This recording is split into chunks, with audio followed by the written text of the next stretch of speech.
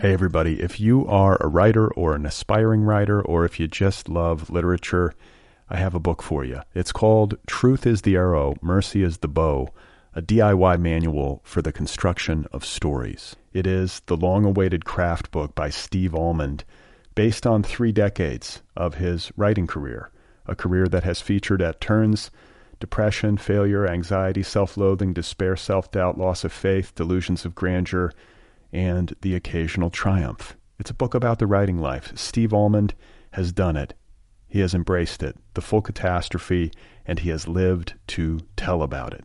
The Boston Globe says, quote, "This isn't just a book about writing, it's a book about honesty." And Richard Russo calls it, quote, "one of the best books on writing I've ever read. It's also the funniest by a country mile." Once again, it's called Truth is the Arrow, Mercy is the Bow, a DIY manual for the construction of stories by Steve Almond, available from Zando. Go get your copy right now, wherever you buy books. This episode of Other People is brought to you by Audible, the world's premier marketplace for audiobooks. Go to audible.com and find hundreds of thousands of titles to choose from in every genre imaginable. And you can play them on just about any device, be it your iPhone, your Kindle, your Android, you name it. And how about this deal, folks, going on right now? For listeners of this program, Audible is offering a free audiobook download with a free 14-day trial. You can get audiobooks by authors who have been on this show. Go get Stone Arabia, the novel by Dana Spiotta. Or how about Inside Scientology by Rolling Stone investigative reporter Janet Reitman? Or what about Blueprints for Building Better Girls by Elisa Chappelle? All are available over at Audible. To download your free audiobook, just go to audibletrial.com/otherpeople. Again, that's audibletrial.com/otherpeople. This is a great deal, everybody. Available to you right now. These are books. You can listen to them. Go and get them. Oh my God. You are not alone. You have found other people. You and I have a friend in common. Every stupid thing that a writer could do, I've done. I think it's really beautiful. Jesus, dude, what a struggle, you know? It was incredible. You know, it's like your head exploded seeing what was really there. And now here's your host, Brad Listy. Just one person at just one time. Right. Okay, everybody, welcome back to the program. Here we go again. This is it. This is Other People. My guest today is Cecil Castellucci. It's a great name, isn't it? I believe it's Italian. It sounds refined. It sounds kind of musical and rolls off the tongue. And it also sounds tough and possibly somewhat gangsterish. So Cecil has written a lot of books for young adults. She is, I guess you could say, a YA author with books like Boy Proof, The Queen of Cool, and most recently, First Day on Earth. She's written also a graphic novel called The Plain Janes. She's done a lot of different stuff. And she went to the Fame High School in New York City, which I find interesting. I think it was the Fame High School. It's a performing arts high school of some renown, and she was classmates with famous people who went to the Fame High School. So see how that works? So she and I are going to talk about that a little bit. She's very talented and very dedicated, creative person. She's been a musician, kind of a cult hero musician, and had some college radio hits back in the day. Her band was called Nerdy Girl. So you may be familiar, possibly, if you're into indie rock. And she was the lead singer and went by the name Cecil Seaskull. That was her performer name. The music is available on iTunes if you're interested. You can go get Nerdy Girl albums. So I figured I'd play some for you just so that you can hear it, just a portion of a song. Let's do that. Let's make Cecil blush a little bit. Here's a portion of a song called Casanova. It's the first track off of the album Twist Her. All right, here goes. You fuck like a man, but you act like a boy. And I'm annoyed.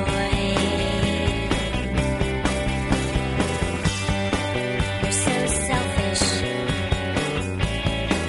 and you know it. I think I'll hate you forever for it. But I'll be your friend. It's all you Yeah, want me so there you have it. So angry, so young, so boy crazy, so heartbroken.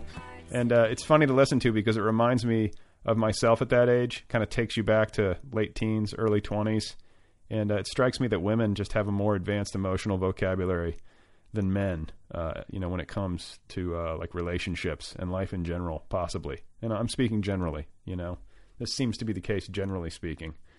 And the reason I say that is because I think about myself and, imagine that if I had any musical talent and was in a rock band somehow when I was 22, God only knows what we'd be listening to. We'd be listening to a song called Maybe If I Get Drunk, I'll Have the Courage to Talk to You. That would have been my radio hit, my one-hit single on college radio.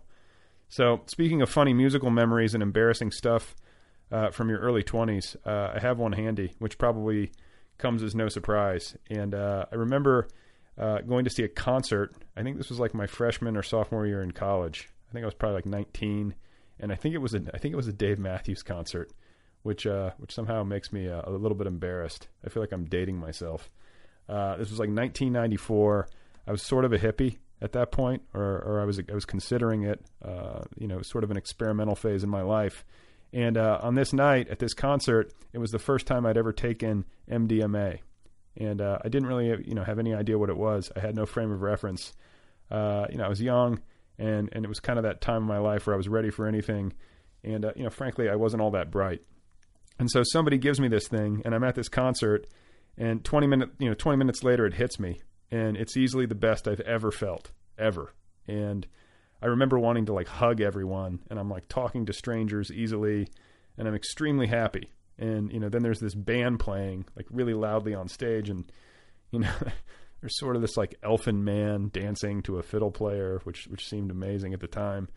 And the next thing I know, I remember there's this extremely tall girl standing next to me on my right, like an attractive girl, but like 4 or 5 inches taller than me, exceptionally tall. That's how I remember it anyway. And I'm almost 6 feet tall. So this is a pretty tall girl. And it turns out, as a matter of coincidence, that she has taken ecstasy too. And so, within minutes, we're sort of like casually holding hands and talking to each other like we've known each other our entire lives, maybe even longer. And I've never even seen this girl before. I have no idea who she is. She doesn't know me. And it was like we were just instantly together. And I remember at some point, like right in the middle of the concert, we decided to leave and we're going to go for a walk. And, it's winter. It's freezing out. And we walked onto campus at, the University of Colorado in Boulder. And in the middle of campus, there's this outdoor theater for like plays. There's like a Shakespeare festival in Boulder every summer. So it's this beautiful theater with stone benches, and it's completely empty. And it's probably like midnight or so. There's a full moon, and I'm sitting there with this girl, this extremely tall girl, and we're having this really deep and chemically enhanced conversation. And somewhere in the middle of it, she looks at me and she tells me that she can sing, and that it's a big secret in her life. And she's kind of like pouring her heart out to me, telling me her secret dreams. And she's like, I've never told anyone this, but I can sing. And I remember being blown away and telling her, well, then you have to sing. You have to chase your dream. It's your destiny and all this stuff. I was just out of my head and just so earnest and so stoned. And I really felt like it was a pivotal moment in history. Like I felt like this was it. This girl's life was going to change because of this. And so I'm like encouraging her, and she goes up onto this stage in this outdoor theater to sing, to like give her first performance. And, she gives me what is essentially a private concert in this Shakespeare theater, middle of the night. I'll never forget it. I'm sitting there alone on this stone bench, and she's up on stage, under a full moon, and she opens her mouth to sing, and the song that she sings, it's from the 1980s, and I think it's a Quincy Jones song called Just Once. Not sure if you remember it. It was on a lot of soap operas, like as a soundtrack, I feel like. And it was kind of like light rock. You know what I'm talking about? And I think the vocalist, if I remember correctly, is actually James Ingram. So I'll play you a little bit of it just to refresh your memory in case you're not familiar. I did my best, but I guess my best wasn't good enough. 'Cause here we are back where we were before. Seems nothing ever changes. We're back to being strangers, wondering if we ought to stay or head on out the door. Oh, man. Just once, can we figure out what we keep doing wrong? So yeah, there you have it. That's it. Not sure if you remember that one, but I kid you not, that is what she sang to me. This actually happened, and I remember sitting there, and she's singing me this song, and she's singing it completely without irony, like utterly zero irony. And what's worse is that I was listening to it completely without irony, and I think I was almost in tears. I was so happy for this girl. Like it was a big moment. I thought it was the most beautiful thing I'd ever seen. And that's sort of the problem with drugs, is that they render your critical faculties completely inoperable. Like all of a sudden everything is like capital G great, no matter what. So I'm sitting there thinking that I'm witnessing one of the greatest singers of my generation, like officially breaking out of her shell. And moreover, that I've helped her to do it, that I've helped to change her life. And not only that, I'm also in love with her deeply. I basically thought that I had found my soulmate. But of course, the sad truth is that was pretty much it. That's the lame truth. Is that we never really hung out again. I think we basically woke up the next morning on some futon, and I think I was still wearing my clothes, which makes it even lamer. And I remember feeling so terribly awkward. This girl was just so tall, and I didn't really know who she was, and she didn't know who I was. And, I should say, too, it's not that being tall is bad. I don't want to, make tall girls feel self-conscious. It's just that as a guy, it's rare to be around women who are that much taller than you are, or at least for me anyway. So just, proportionately, and in light of my consumptions, it just felt strange. And so, I never really saw this girl again, maybe once or twice around town, very briefly and in passing throughout college. But CU was a big school, and I remember when I saw her, it was always kind of strange for both of us, because we never really knew what to say. We couldn't recreate the moment. We couldn't recreate that same energy. It was all gone. It was a one-time shot, and to this day, I have no idea if she ever wound up pursuing her musical dream. It's a mystery to me. But I can tell you this: whenever I hear the song "Just Once" by James Ingram, I think about this girl, and I remember the magical time that we spent together under a golden moon. Hey everybody, if you are a writer or an aspiring writer, or if you just love literature, I have a book for you. It's called Truth is the Arrow, Mercy is the Bow, a DIY manual for the construction of stories. It is the long-awaited craft book by Steve Almond, based on 3 decades of his writing career, a career that has featured at turns depression, failure, anxiety, self-loathing, despair, self-doubt, loss of faith, delusions of grandeur, and the occasional triumph. It's a book about the writing life. Steve Almond has done it. He has embraced it, the full catastrophe, and he has lived to tell about it. The Boston Globe says, quote, "This isn't just a book about writing, it's a book about honesty." And Richard Russo calls it, quote, "one of the best books on writing I've ever read. It's also the funniest by a country mile." Once again, it's called Truth is the Arrow, Mercy is the Bow, a DIY manual for the construction of stories by Steve Almond, available from Zando. Go get your copy right now, wherever you buy books.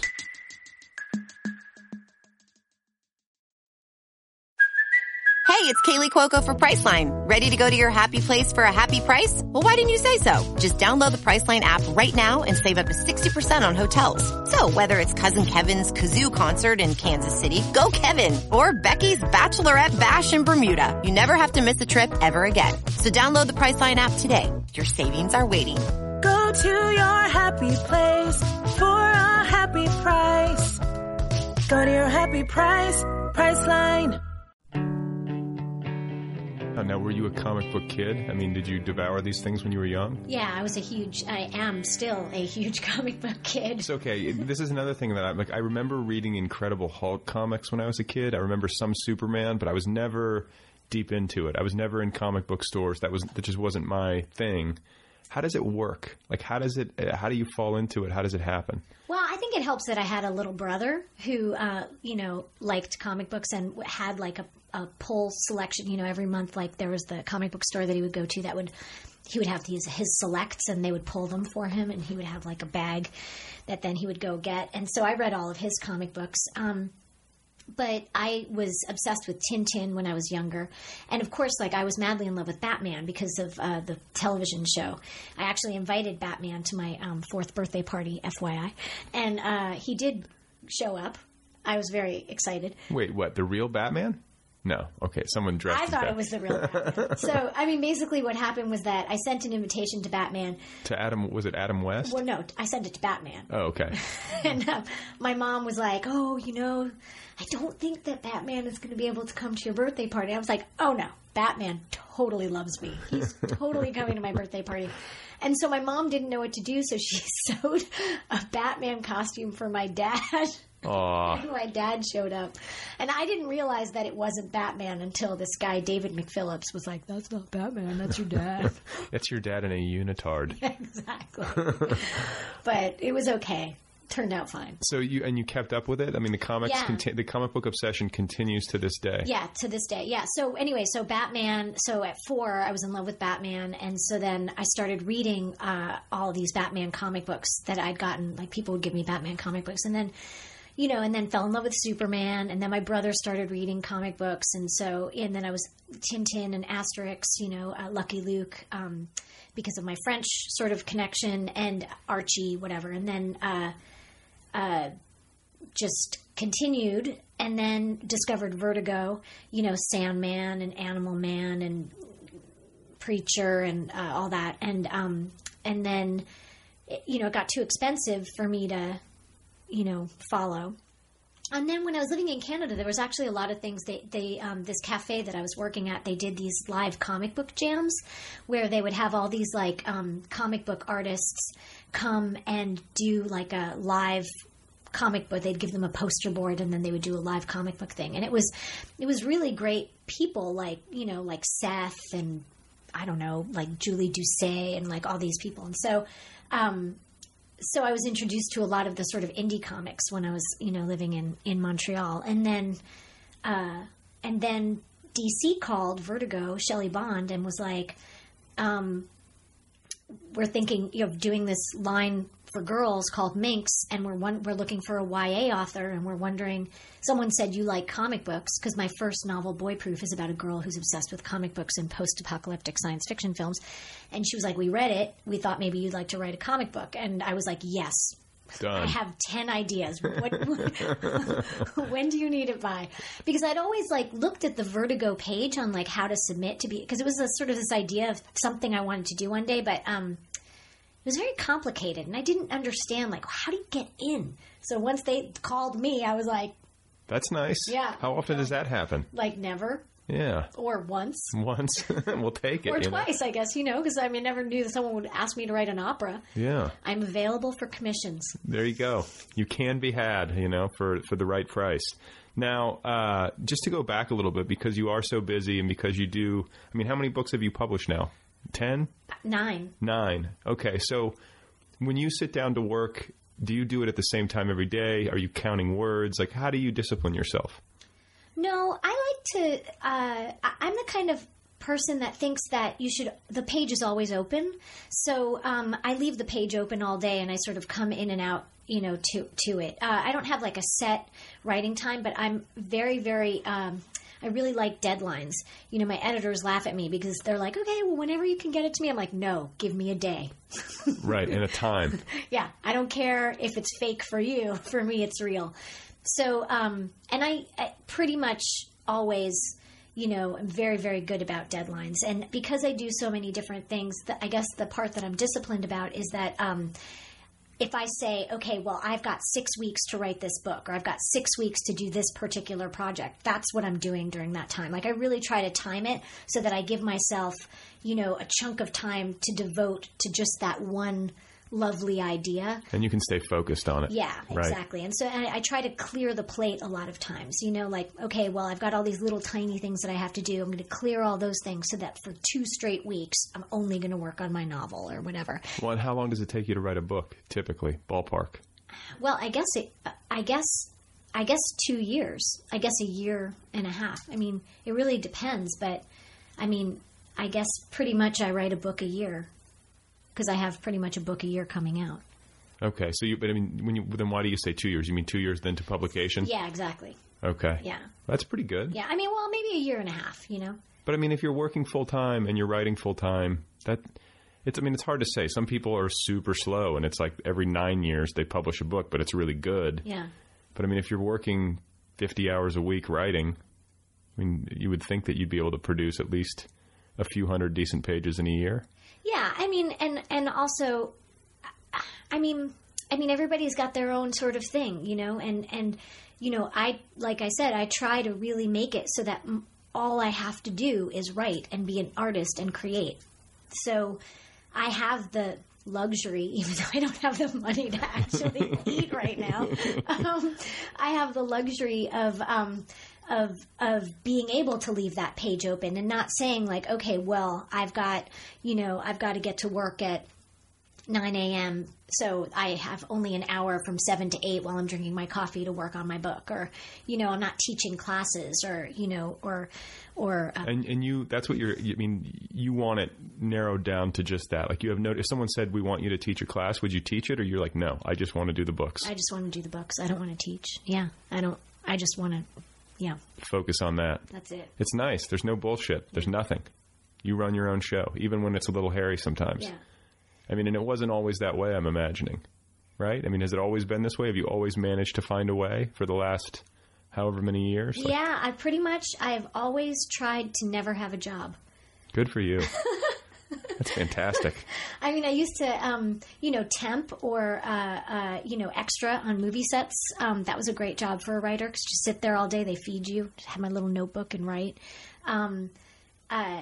And then I would do it, and I would do it for like 3 weeks, and then I would give myself a week and a half off to write, or 2 weeks off to write. And, you know, it was always like, okay, well, if I work this amount, then I can give myself a month off to, you know, to write. So, yeah. So you're just all in. All art, all the time. And you have to, but I mean, do you feel like you have to have that level of commitment in order to make it? No, I think for every single person it's different. I mean, that's the choice that I've made. I mean, I've known since I was a little girl, that's all I want to do. So I guess, I mean, it could be very stupid what I do. I mean, you know, I would like to have a new couch at some point. I'd like to have some coffee in my house right now, you know. I'm sadly lacking in tea, you know, but, so maybe it's a silly choice, but it's the choice that I've made. I've just sort of decided that I was going to do this and that the world would just follow me and make it work out somehow. And, you know, it does work out.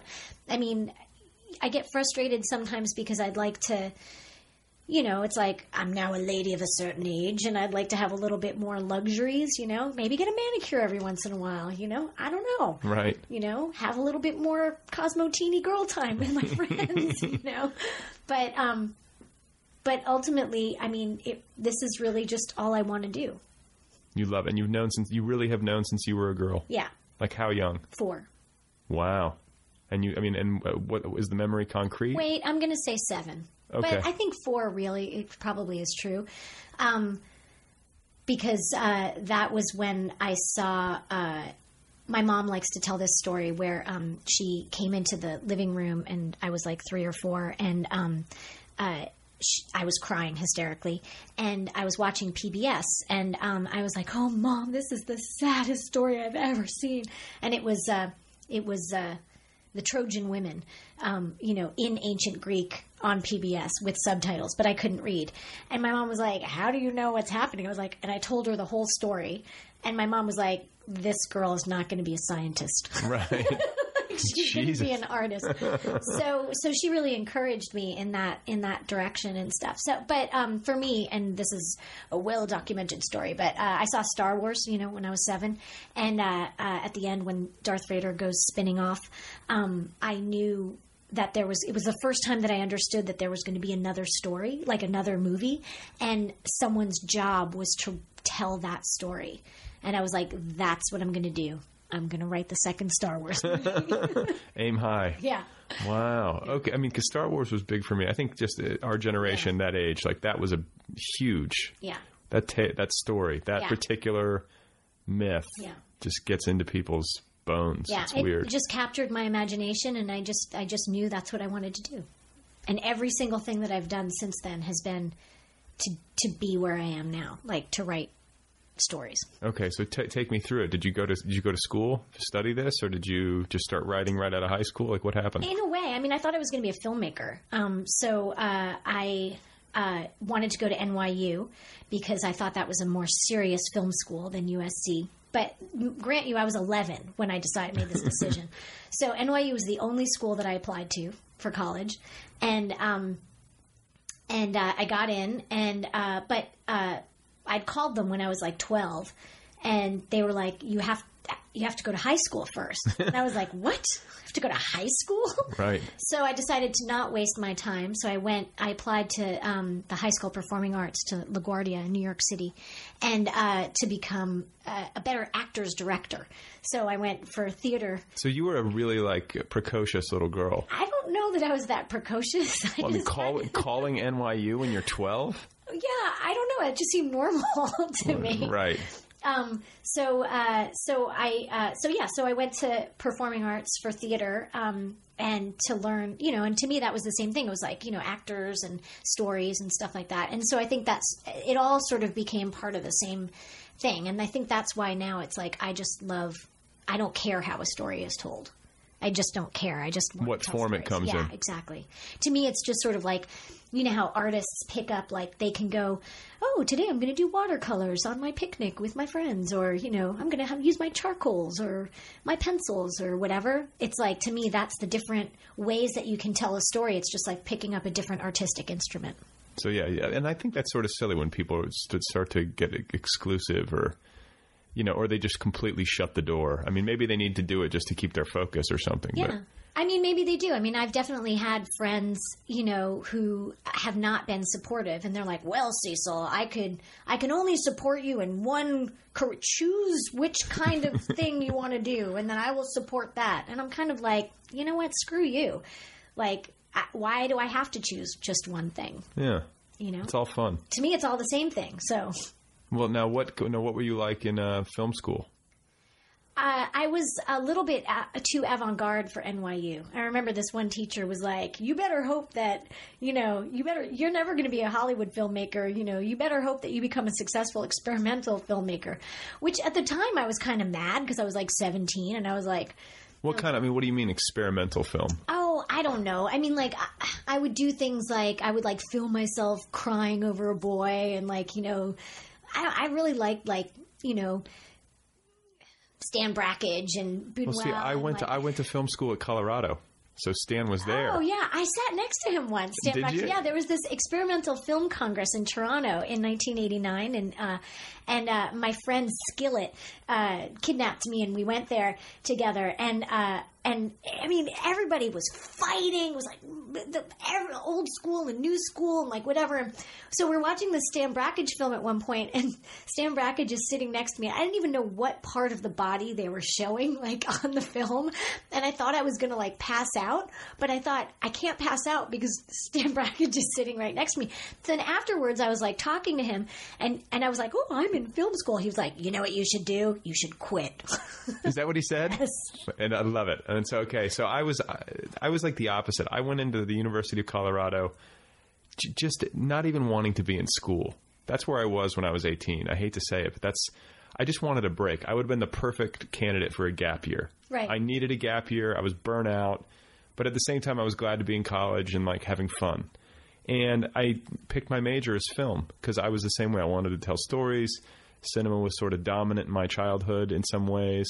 And I signed up for film classes, not even knowing that the University of Colorado is, the film school is all about avant-garde. It was like, Stan Brakhage and the whole thing. So, of course, I had no idea who he was until I got there.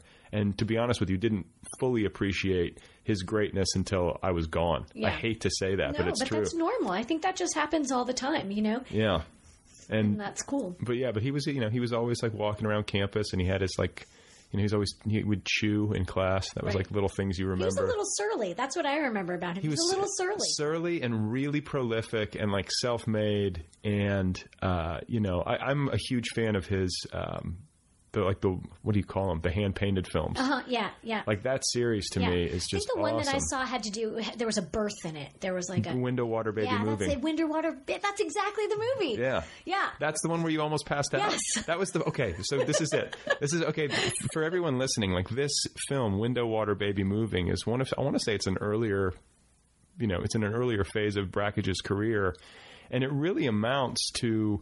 It's got to be one of the first live childbirth films, because in his generation, men didn't go into the delivery room with a camera, and they didn't do that, and so he filmed on, I believe, Super 8 or maybe 16, the birth of one of his children. He made this like beautiful avant-garde film about it, but it's extremely graphic. I mean, so graphic. So okay, like intro to film.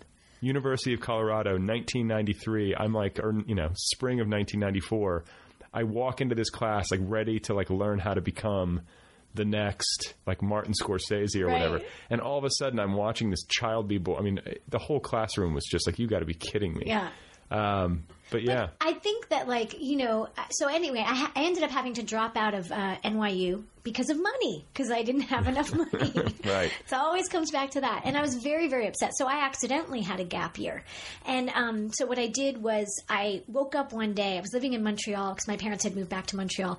And I woke up one day and I was crying and I was like, oh my God, I'm 19, and what if I never go live in Paris? I'm going to Paris. So, because Buñuel was in Paris. So because at this point I'd fully embraced that I was just going to be experimental.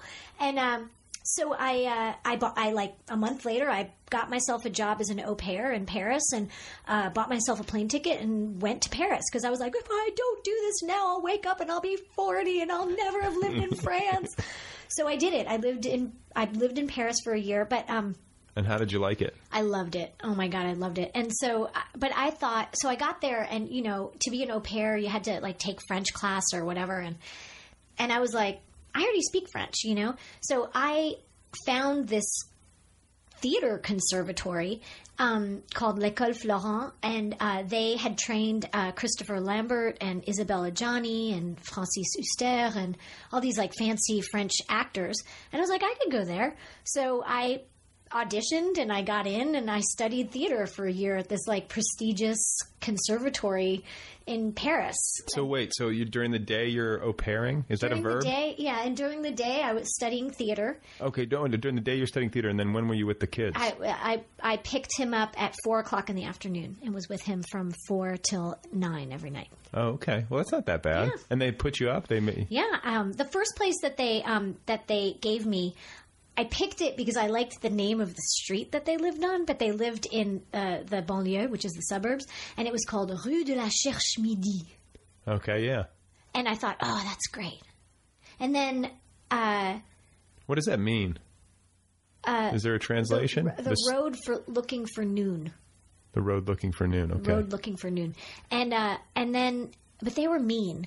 And they were like, well, you have a curfew. You have to be home by 8 p.m. every night, whatever. And I was like, I didn't come to Paris to have a curfew at 19. That's ridiculous. So I went to the au pair agency and I was like, I don't like my family. I need a new family. And they were like, well, you signed a contract. You can't leave. And so I was just like, you know what? I can leave. That's exactly what I can do. I can leave the country. Like, I don't have to. Right. And so then they were like, well, what do you want? And I was like, I want my own apartment in Paris, in the center of Paris. And they were like, okay. And then they found me this family, and I had my own apartment, like a block away from the family. It was awesome. Good for you. Yeah. You asked for what you wanted. So you were right in the middle of Paris? Like what arrondissement? I was in the 13th on Boulevard de l'Hôpital. It was called Rue Watteau. It was a very cute little studio apartment and stuff. And it was great. So I studied theater for a year in Paris, and that just sort of fueled more of my love of stories and stuff. And then I had to figure out what to do, and I didn't want to not go to NYU because it was the only school that I'd ever thought of going to. But instead I went to I gave in and I decided to apply to Concordia University, which is the film school in Montreal. But they rejected me because I went in for my interview and I had such an attitude problem, because I was like, yeah, I was at NYU. Like, I guess I'll grace your tiny little film school with my presence. And so they didn't accept me. So they didn't accept me into film production. And then I was like, that was sort of like a wake-up call, like maybe you shouldn't have an attitude problem. And so I went for half a semester, and I just took film studies classes. And then after that half semester, they allowed me into the film production, and they were like, "Yeah, you had an attitude problem. we didn't like the cut of your jib." and then I graduated, and it was fine. You know, like it was great. They gave me an award, and it was all good, and you know, whatever. What was the award? Best experimental narrative. Best attitude? Yeah, best attitude. So, okay, so you're from Canada. I'm from New York, but my parents are Canadian, and so I'm double. Oh, you are? Okay, Yeah. like New York City? Yeah, I grew up in New York City. Oh, wow. I thought you'd That's grown why up. I went to the Performing Arts High School. Oh, okay. See, I had it in my head that you were like from Montreal, but then you had gone to, like, you know, the FAME High School, just like as a... No, my parents are research scientists, both of them, and they were doing their postdocs in New York, and they had me and my brother, and then they moved back to Montreal the day I graduated from high school. Oh, okay. So, growing up in the city? In the Bronx, yeah. In the Bronx, and what was that like? Well, I lived in Riverdale, so it's the North Bronx. It's the soft Bronx. And it was great. I mean, I love New York City. And for me, it was, you know, I took... my parents are very cultured, and so, you know, we'd go to museums all the time, and to the ballet, and to the opera, and to the theater, and you know, that was just always a part of every single moment of my life. And then when I was in high school, I would just, you know, I had heard from one of my my acting teachers. He was like, "Well, if you're serious about art and serious about theater, then you must go to the theater at least once a week." And I took that very seriously. So in high school, like every week, I went to go see a play or two, you know, and I basically lived in a repertory cinema house, like just watching like old movies, like, you know, double features. Who are some of your favorites? Old or just directors, filmmakers? yeah. Who? Oh, well, Powell Pressburger's like some of my favorite films. Hitchcock, Buñuel. I don't know. I hate that question. I know. I was silently feeling bad for asking, but I'm just curious. You know, I like everything. Yeah, that's a good except answer. for the things that I don't like. Perfect. So, and your parents, you said, are both research scientists. Yeah. So you don't come from a familial tradition in the arts. No. They're scientific. Yes. Like what kind of science? My dad's a neurobiologist, Jesus. and my mom's a molecular biologist or genetic engineer. Okay, so you come from big brains. Big brains. Big yeah, brains. My brother's a scientific journalist. Okay. Yeah. And you're just like sort of the anomaly in the family. Yeah. Although I kind of think that it's the same thing, art and science, you know, because I think you have to be creative to kind of figure out, well, how does the brain work? Yeah, no, there's an art to science and a Yeah. science to art. Yeah. Maybe. So I think it's the same thing. And I think they had to really fight very hard against their parents to become scientists.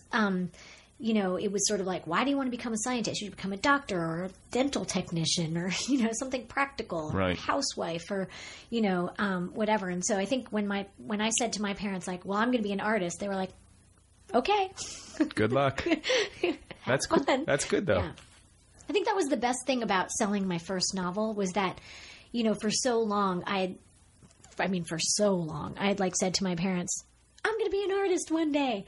So actually selling my first book, it was like I had proved to them that all of their faith in me had been worth it. Oh, and that totally. was the best. Well, and the worst are all those years where you're like in your apprentice phase or whatever it is, and you're like going home for the holidays, and it's like, how's the book coming? Yeah. You know, when's it going to be done? Yeah. Like years of that. I went through that. It was terrible. Terrible. So the FAME High School, you went there. Yes, I did. 4 years? 4 years. So what is it like? Take me through a day in the life of a FAME High School student. It's like what is it called again? Now it's called the LaGuardia High School of the Arts. Okay. Well, it was great. You know, you go there and it's from all the boroughs in New York.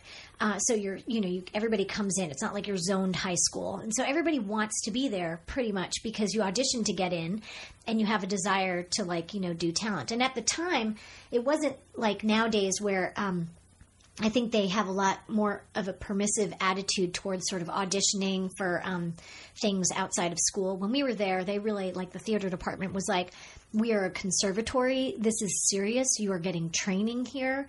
You can't, you know, if you want a career, then you start that after you graduate from high school. And we used to have like a little rivalry with the professional children's school, which was, you know, just sort of like around the corner. And there are these two tables at this coffee shop, the theater coffee shop, where we'd always go and get like our French fries and gravy after school. And they'd sort of be like, huh, you guys, you know, you're not even working. It's like West Side Story. Yeah, and we'd be like, huh, you guys aren't even training, you know. Then you have like a dance off or something? Yeah, we did. We had an act off. And but it's interesting now thinking about it, because those kids who were like, you know, tormenting us with our "we're not working," it was like Christian Slater and Martha Plimpton and Anthony Michael Hall and, like, you know, all these like actors that we knew, you know.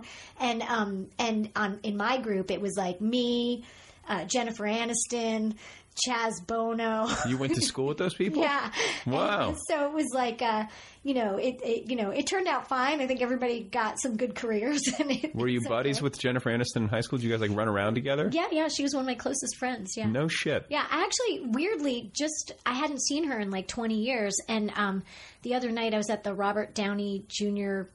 American Cinematheque Ball, and she was one of the presenters, and she was walking by, and she looked at me, and I looked at her, and I was like, "Hi, Jen, it's Cece," and she was like, "Oh my God!" And so we had like a big hello after 20 years. I mean, you know, we're not having coffee or anything like that. But, you're not. No, but she's lovely. She was very. She seems like a nice, normal person. Well adjusted, right? In high school, she was totally normal, well-adjusted girl. Yeah. So what did you guys do? I mean, I don't want to get too gossipy, but I mean, like, were you guys going around, like, running around the city, going to like bars and stuff, or what did you do? No, I always got carted at bars because I was so tiny. Right. So if they did, all the girls, they did that without me, because I always got us caught, which led to a lot of my teenage angst. No, we used to take dance class at this place called Steps in New York, and I would sleep over her house. I think it was like every Tuesday we would take dance class at Steps, and she lived on the Upper West Side, and so we would so I would sleep over her house on Tuesday nights, and we'd take this this jazz class with this guy named Jojo. That was our teacher's name. He had a plastic hip. That's all I really remember. and we, you know, we had a lot of fun. We used to eat these like special sandwiches that her mother made that had like this weird Greek cheese and mayonnaise. It was basically just a mayonnaise sandwich. That's what we would eat. I can't do mayonnaise. I can't do it. But, you know, here's the funny thing is that I sometimes still think about those sandwiches. I'm like, God, you know, I wonder if I'm ever going to have a special sandwich ever again in my entire life. That's the one thing I actually would have liked to have asked Jennifer the other night. Well, Jennifer, if you're listening, please contact Cece. Is that what you were known as? Yes, I need the recipe. No, okay. So you're at the Fame School. Are you a good singer? Yes, I am. You can sing. Oh, that's right. You were in a rock band. Yeah. Oh my! So you've gone. Remember? Yeah. Remember? I'm sorry. When I was in college, and then I was in a rock band. Okay. So you've gone through a lot of different creative evolutions. So rock band. Tell me about this. So I was working in this vegetarian co-op cafe. I think I was talking about the cafe earlier, and there were some girls. Like basically, all the girls that I knew had boyfriends who were in bands, and they wanted to start a band, but none of them wanted to sing because they were too afraid of singing. And so they asked me if I would be the singer because I was a loudmouth. And I said, all right, I'll sing as long as we can write a song called Ew, I Kissed Him, because I'd kissed this boy, and then I decided he was gross. That's an awesome song. Yeah. It's called Ooh, I Kissed Him. Ooh, I Kissed Him. And so we started a band. We didn't know how to play our instruments. I didn't even have an instrument. I just sang. And our first rehearsal ended because so Julie was playing an acoustic guitar. Denise was playing an unplugged bass, and Nancy had a plastic ladle and a soup pot. That was her drum. And our first rehearsal ended when the ladle exploded. But we did really, really well. And, you know, we put out 7 inches and a cassette, because this was like sort of before. This is right when CDs were sort of, you know. Wait, so this is like early 90s? Early 90s. And what was the name of the band? Bite. Bite. Mm-hmm. That sounds. Yeah, it was good. It's aggressive. Yeah. What kind of music? It was punk rock. It was like, sort of naive punk girl music. It was a little heavier than what I ended up doing afterwards. But then they kicked me out, and that was sad. I know, it was very sad. Like Van Halen. Yeah, it was terrible. And so then I was like, well, I know what I'll do. I'll learn how to play the guitar, and I'll sing my own songs. And because I'm obsessed with Star Wars, I started a band called Nerdy Girl, where I wrote a song about Star Wars. And then I did that, and actually, ended up putting out like 2 CDs and a bunch of 7-inches, and going on like a bunch of tours across Canada and the U.S. and had a lot of college radio love. And solo artist with a band or what? Solo, yeah, pretty much. Yeah, I mean, like I was the songwriter, but like I had people help me and stuff. And did you have a backup band when you toured? Sometimes, and then sometimes I would play by myself. Wow. Yeah. So can you tell me the lyrics to "Ooh, I Kissed Him"? Do you remember them? Oh my God. No, I don't remember them. But I remember that it was like, ew, I kissed him. So, can people get your music still? Is it still out there? You can get, not Bite, not yet. I think eventually there are plans to like put it up on iTunes, but you can get Nerdy Girl or Cecil Seaskull. Those are the 2 other names that I played under. They're on iTunes or whatever music things you can get. So that phase, the rock star phase, did that overlap with writing stuff? Were you writing books and working on that and films? I mean, like, how did this all kind of fit together? Well, I knew that I wanted to write books. Like I always said, I wanted to write books while I was in the bands, and then what happened was that I moved out here because I was on a label here called No Life Records. They were on Santa Monica and Formosa, and they had a label as well as a record store. And so they had asked me to move out here because it would be easier to work my record. And then for my second record, I in Canada I was on Cargo Records, Cargo Canada, and Cargo went bankrupt, and then No Life went bankrupt, and then my other label, Teenage USA, with my third album that was supposed to come out, went bankrupt. And so I was like, okay, you know what? And now I quit music. Done. Now I'm done. So now I'm going to be a writer. And so that's what I started concentrating on.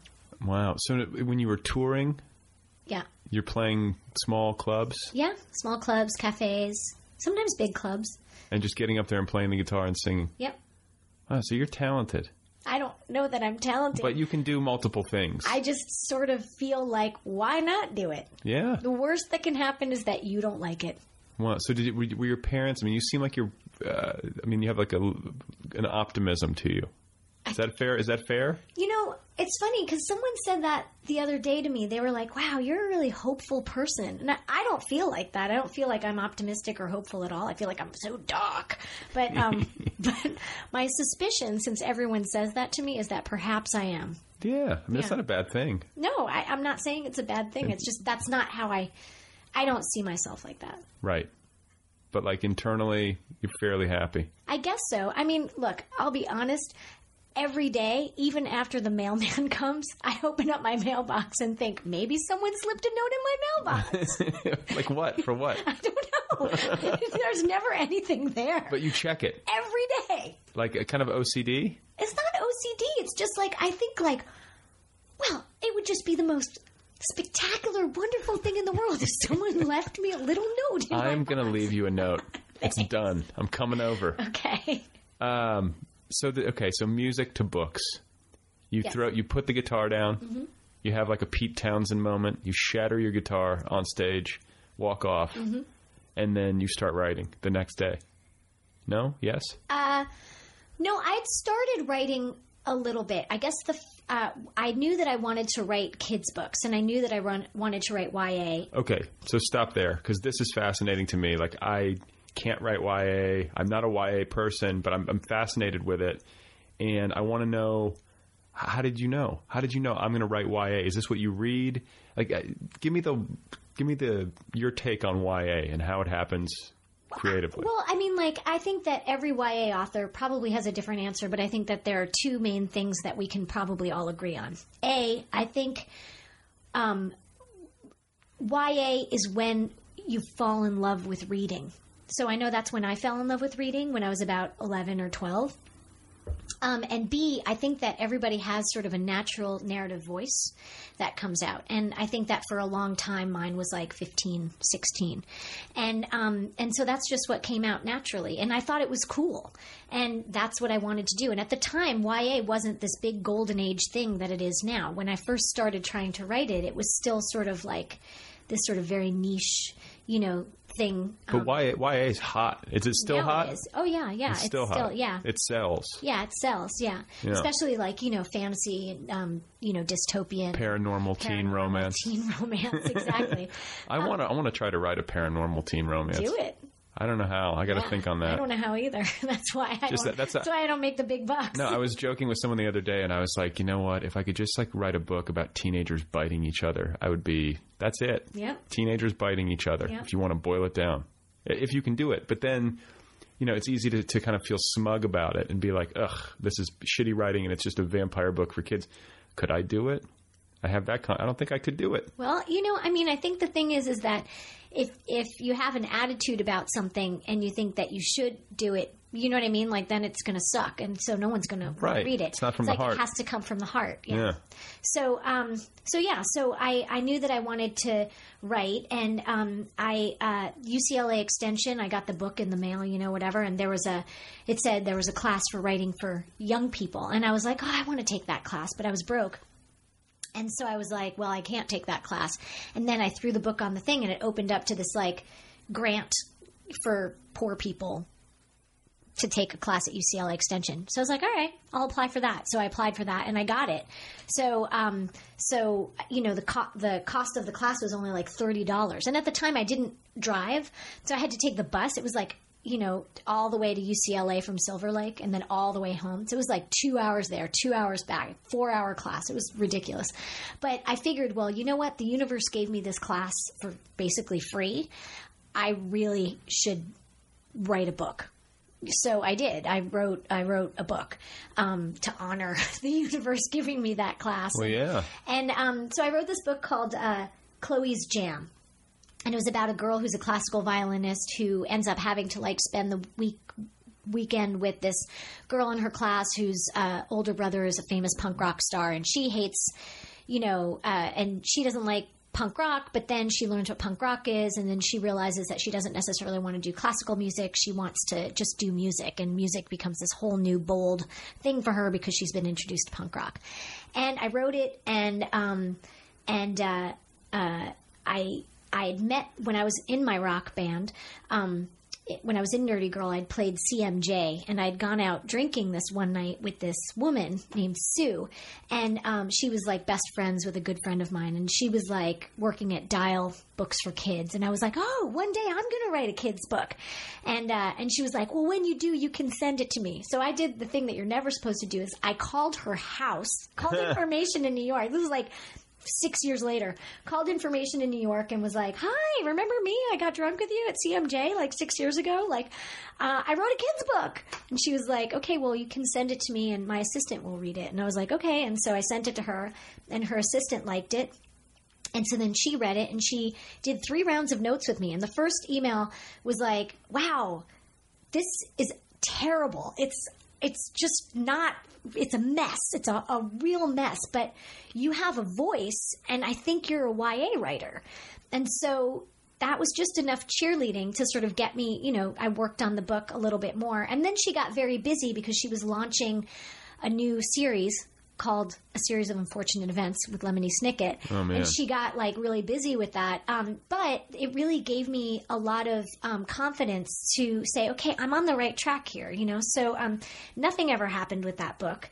So I wrote another book. Nothing ever happened with that second book. And I wrote another book. Nothing ever happened with that book. And I wrote a 4th book. And that book was called Boyproof. And that was the first book that I sold. Wow. So I just, just kept slugging it out.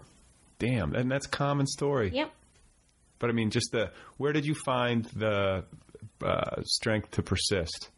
Are you a competitive person? Do you feel you're competitive? Or you, how do you process that? Or you just have a deep confidence in yourself? I don't know. Because I said, I don't feel like I'm hopeful or optimistic or confident at all. I feel like I'm a total wreck. Right. But I don't know. I feel like I'm supposed to be an artist.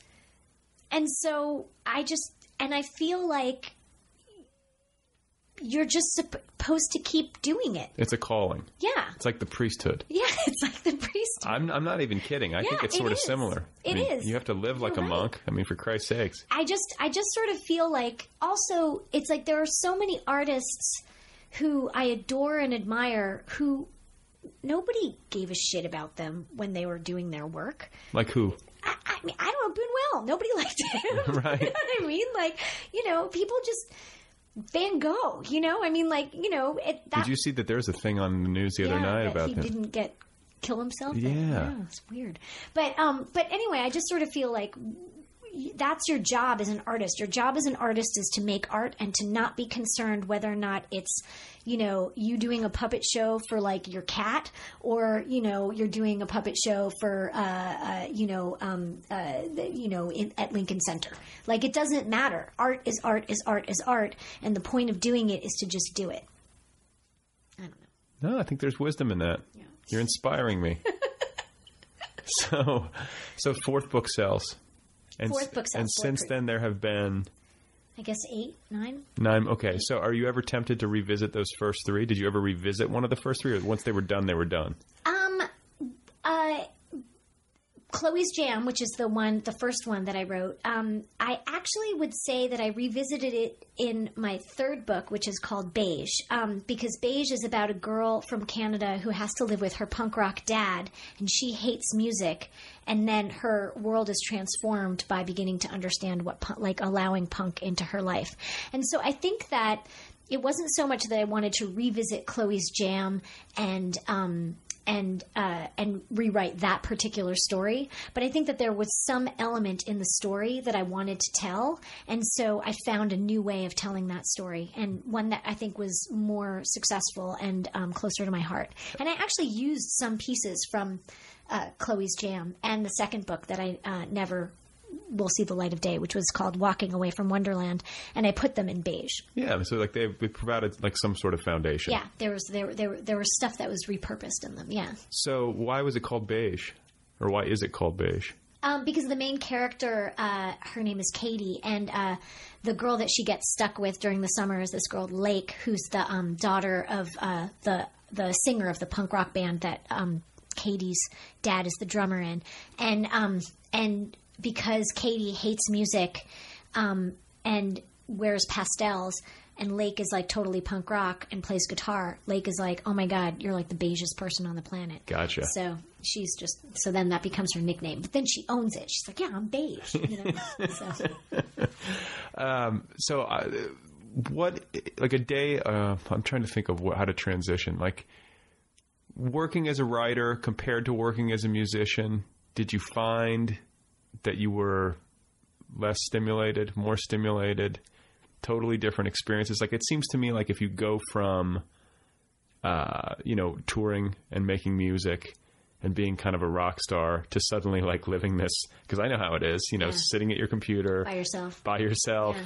Nobody's cheering, was it a tough transition, or did you find that it just suited you? I think it was a natural transition. So it wasn't that big a deal. I mean, I do miss the camaraderie of like being in a band. I loved jamming, even though I hated going to jam, to rehearsal, I just loved the immediacy of jamming with people, or rather people jamming with me, because I'd be like, here's my song, you jam with me. I don't know how to jam with you. I don't even know what I'm doing on the guitar. But that's sort of an adjustment, the social aspect of music. But then I get that when I do comic books now, I have, I have the 2 comic books that I did. I've got 2 more coming out, and they're like my swim buddies, my artists. Right. So, when we do, when me and Jim Rugg, who drew the Plain Janes and Janes in Love, when we do comic book conventions and stuff and we're sitting together, it's like having a band, because it's someone else who cares just as much about those characters as you do. And I feel like that, Nate Powell and Sarah Varon, who are the 2 people that I'm doing books with that are coming out next year and the year after that. Even now, like when I see them at at like Comic-Con or whatever, it's like they're my bandmate, you know. So now, what do you think of? I mean, I know this is like an issue that sort of gets beat to death, but with comic books, I think it's maybe a bit of a different angle. It's like, what about comic books and the whole ebook thing? Like comic books and the iPad. That seems sort of like a match made in heaven, or do you feel like it's got to be paper? Or do you have a strong feeling one way or the other? I don't, because I feel like however people are consuming stories is good for all of us storytellers. Yeah, I mean, and plus, like, I think a comic book on an iPad probably looks pretty cool. I think so. I mean, I think that it's definitely, I mean, that I haven't explored that very much, but I think that there are different ways of reading it. I think something that I've seen that was kind of cool is the way you can go from like sort of panel to panel, but that becomes a different experience than reading a traditional, paper comic book. But I think maybe the one thing that they have to figure out is sort of the pricing issue. That's I think the biggest problem right now. Well, and also creatively, doesn't it? I mean, it seems like there's got to be like avenues that open up into animation or interactivity and. Yeah, but I mean that's with everything, right? All ebooks, oh, now you can like click on this link and there'll be a little video or whatever. Aren't they doing that with like On the Road or something? Yeah, like that? I mean, you can do that. I think that like I'm not in favor of interrupting the text. Me neither. In a traditional. Prose book. Me neither. But like, and maybe not even in a comic book. I don't consume a lot of comics, but it's like, it seems like there could be some sort of hybrid form in comics in particular that might work. I think that there's going to be new ways of telling stories with new technologies. I mean, look, I think that video games is a new way of telling stories and narratives. So, I mean, have you done that yet, or that's on your list? I guess I'll be doing that soon. Yeah, exactly. Someone's going to call you. Yeah, call me. So, BioWare, I'm ready. I've already played Dragon Age 2 3 times. So now, what about screenwriting? Well, I mean, I did write that, I did make that feature. Oh, right. But that wasn't like a traditional, like what I did was I had this experimental film collective at the Echo Park Film Center that I did for, 3 years, where we would make a film every 6 weeks. So it would be based on a word or a phrase, and then everyone would have to write a 5-minute script, and then we would swap scripts. So you get someone else's script, and then you had 4 weeks to make a short 5-minute film based on that script. And I got based on somebody else's. Yeah. Okay. And so I got excited about that because it's sort of practice making a movie every 6 weeks. And so I thought, well, I want to do something longer. So with that film, with Happy Is Not That Hard to Be, I asked a bunch of my friends that were actors 2 questions, and then I wrote a script based on their answers, and then I made sort of a feature film for. I think the final budget was $12,000. What did you shoot it on? The XL2, or no, the VL. I don't know, something. But it's video. I mean, you shot on high def. Yeah, high def. Yeah. Oh, okay. Yeah. So this was fairly recent. Then. It was like 2006, 2005, 2006. Shot in Los Angeles. How long did you shoot? Like, was it like a 30-day? No, it was 10 days. Oh wow. Okay. Yeah, it was pretty quick. Wow. Yeah. And was it, I mean, I feel like filmmaking, because even, in film school, it overwhelmed me. Like all the moving parts and all the people and all the collaboration. It seems exhausting. Yeah, it was exhausting. I realized that when you make a movie, you should always work with friends. You should never work with friends, and be prepared because you're going to lose a friend. Yeah, it just gets intense. Yeah, and then I also realized that there's the movie that you write, and then the movie that you shoot, and then the movie that you edit. And those 3 things are not necessarily the same. It was exhausting and tiring, but, I'd be game to do something like that again. I'm not, saying that I'll never do it again. And, I didn't get into any film festivals, but I got a lot of really nice personal rejections saying, like, we hope you'll make another movie one day. This was almost really good. Right. So, which I find to be encouraging. I try to make sure that everything that I do, that sort of creative, that the cringe factor is low for my friends, so that like they can like come and see my little play or my performance art piece or whatever the hell wacky thing I'm doing and be like, wow, that wasn't actually that bad. Like that was pretty tolerable. I did not experience like, deep pain watching exactly, that. Wait, one woman show stuff? Like you do that? Yeah. Oh, okay. So that I did not know this. Yeah. You get on stage and perform. I have done that, yes. Like, and what was the context? What was it about? A couple of years ago, it was actually, I guess, a 2-woman show, but I did a show with this girl, Jen Sincero, and we did this show called Spinsters, and it was about us being modern day spinsters, and you know we showed pictures of our cats, and we drank a lot of tea, and it was really fun. And then I also did this 1-woman show called The Shirt and Other Awkward Stories About Boys, and because I discovered that there was this one particular shirt that for like 8 years, like every single guy that I liked had this particular shirt. What was the shirt? It was like this blue and yellow striped sort of short sleeve, kind of looks like an old-timey shirt, but is not quite old-timey. Who makes it? I have no idea. Anyway, I actually stole one from a gentleman that had one. Like, I stole it. And was this during a romantic liaison kind of? No, he was just a friend. Oh, okay. And like, I was picturing you like rolling out of bed and like tiptoeing out of the room, like sniffing it or something. Well, I'm sure I've done that, but yeah. I'm glad to say that I do not. And then I was confused because I was like, well, do I like the boy, right, or do I like the shirt? Yeah. So I did a whole show on that. And so, okay, so this is interesting. Did you arrive at any conclusions about what it was or why it happened that way? No, I did not. I think I liked the shirt. I think that's what I liked. I think I liked the shirt. And it symbolized or signified something. It symbolized the kind of guy I thought I would wear that shirt. And what kind of guy was that? You know, kind of very smart and talented and unique, maybe slightly odd. Someone who probably has a good appreciation of like grandpa sweaters, likes music, likes movies, likes Star Wars. Yes. Likes I don't want them to be my twin or anything. I get it. But now I think maybe that shirt.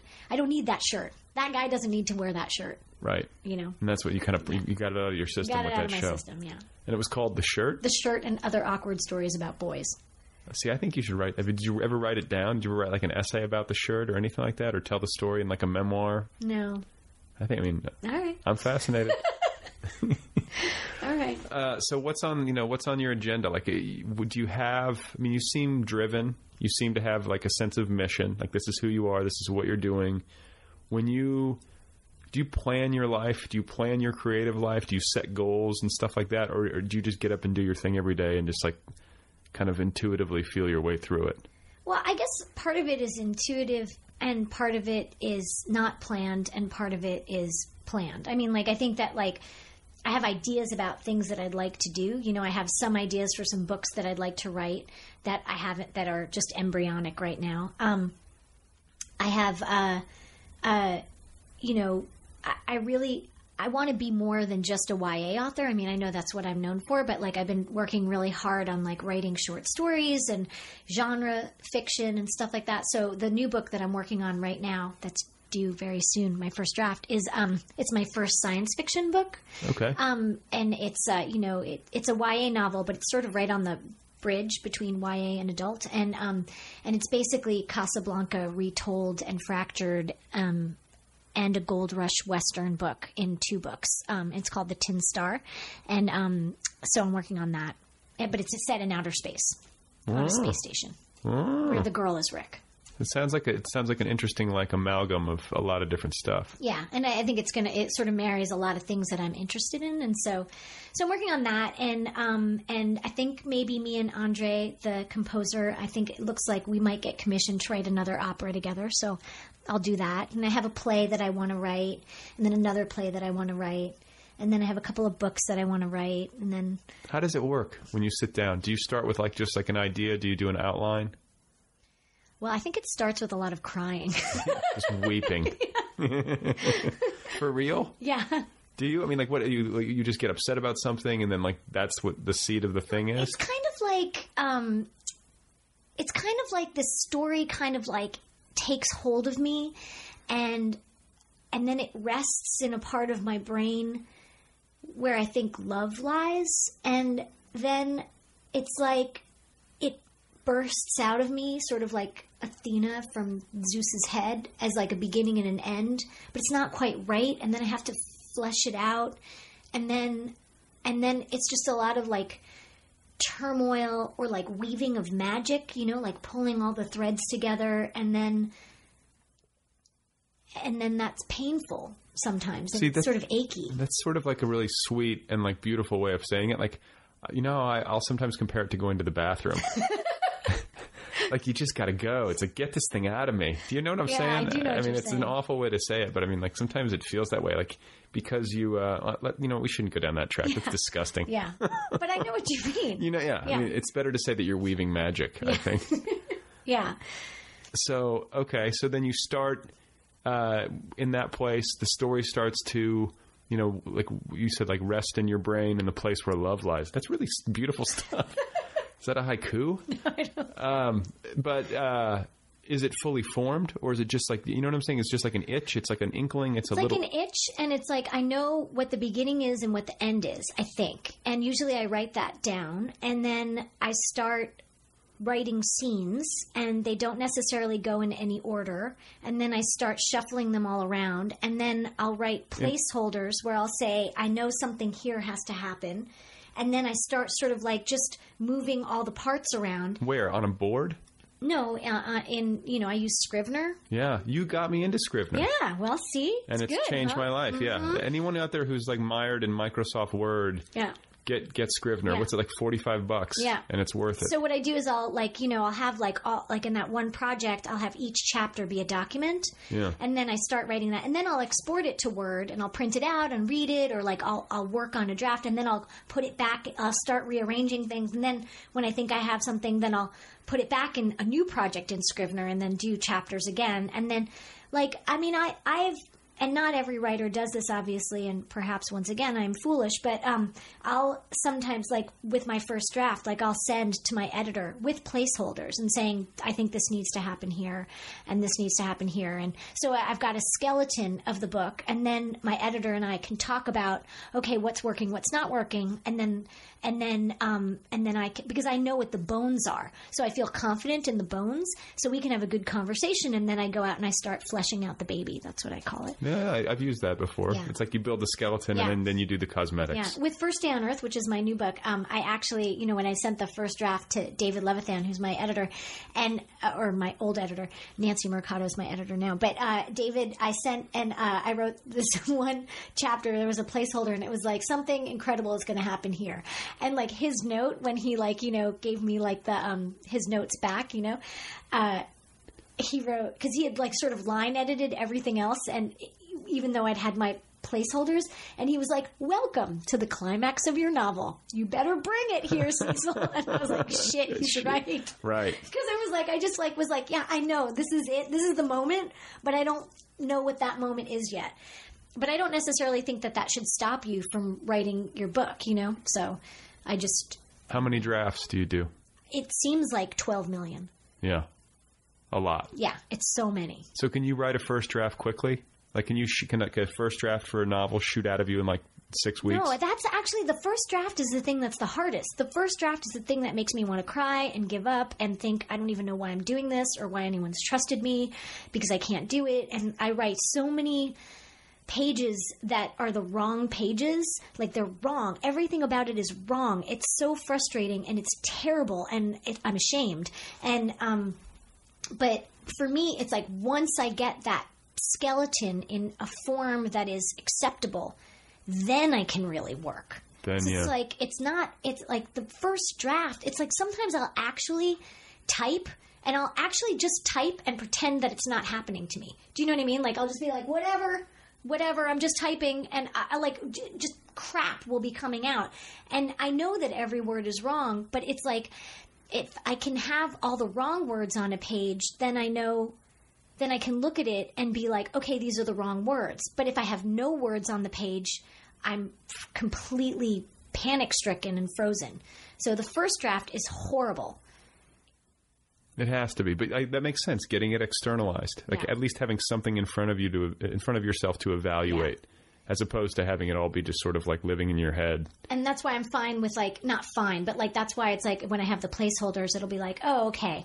At least I know where that's right. That feels right. Then when I've got that skeleton, then I feel good about it. But yeah, I love revision. I hate writing a book. I hate it. Yeah, I don't think anybody. I mean, there are a few people I know who really enjoy it. Enjoy is not the word.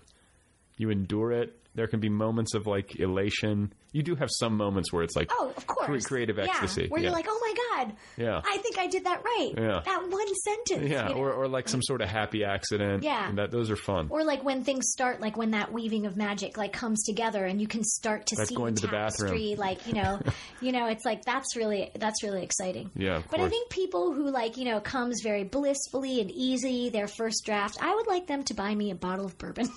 Nobody likes those people. They have no friends. Yeah. What's the name of the new book once again? First Day on Earth. And it's available. It comes out November 1st. So I'm assuming it's available now. It's available now. Well, it's been great talking with you. Thank you. You too. And I wish you all the best. Thank you. Okay, there you have it, folks. That's Cecil Castellucci for the hour. Wasn't that great? So enjoyable talking to her.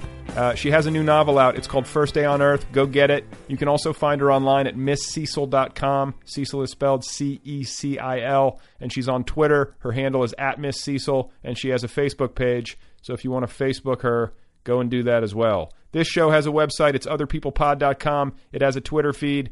@OtherPeoplePod. I have a Twitter feed @BradListy. The show has a Facebook presence. And if you want to email me and pour your heart out and tell me your secret dreams, the address is letters@otherpeoplepod.com. And, if you like the show and you want to support it and help keep it going, please consider joining the TNB Book Club. That's the Nervous Breakdown Book Club. To join, just go to thenervousbreakdown.com. That's my online culture magazine and literary community. And click on Book Club in the menu bar. It's only $9.99 a month. That's it, $9.99 a month. And for that money, you get a new book delivered to your door every 30 days. And better yet, I interview the book club authors on this program. So if you can't swing that, but you want to do something to help, please go to iTunes and rate and review the show. This really does help. It only takes like a couple of minutes, and I would be enormously grateful for the assist. Thanks to Kill Rock Stars and the band Stereo Total for the theme song goodness. Check out killrockstars.com. And other closing thoughts: secret dreams, late adolescence, experimental phases, one's behavior in one's youth. And, it's funny to think about, and I do think it's worth being humiliated about some of that stuff, some of those choices. But, I should emphasize that I don't think it's worth being humiliated in a serious way. I just can't bring myself, looking back, to take too much of life seriously. So, there's humiliation, and it's justified, but it's not humiliation on the level of condemnation, if that makes sense. It's more just like, holy shit, I can't believe I was such a moron. And, this goes back to something that I've talked about on this podcast before, where I think I've come to the realization that life is a never-ending, process of realizing what an asshole you were 3 years ago. That's what I think I've come to. That's it. And especially 15 years ago. It just goes on and on. It never stops. And, on the one hand, I know that this means progress. It means that we're learning and we're growing. But, on the other hand, it also means that we're being assholes right now, if the rule applies. And 3 years from now, God willing, we'll be able to see it clearly and feel humbled. So thank you guys for listening. I appreciate it. I'll be back again soon. I'm going to go eat something right now. I'm very hungry. And I'm going to listen to some light rock on the stereo as loud as I possibly can.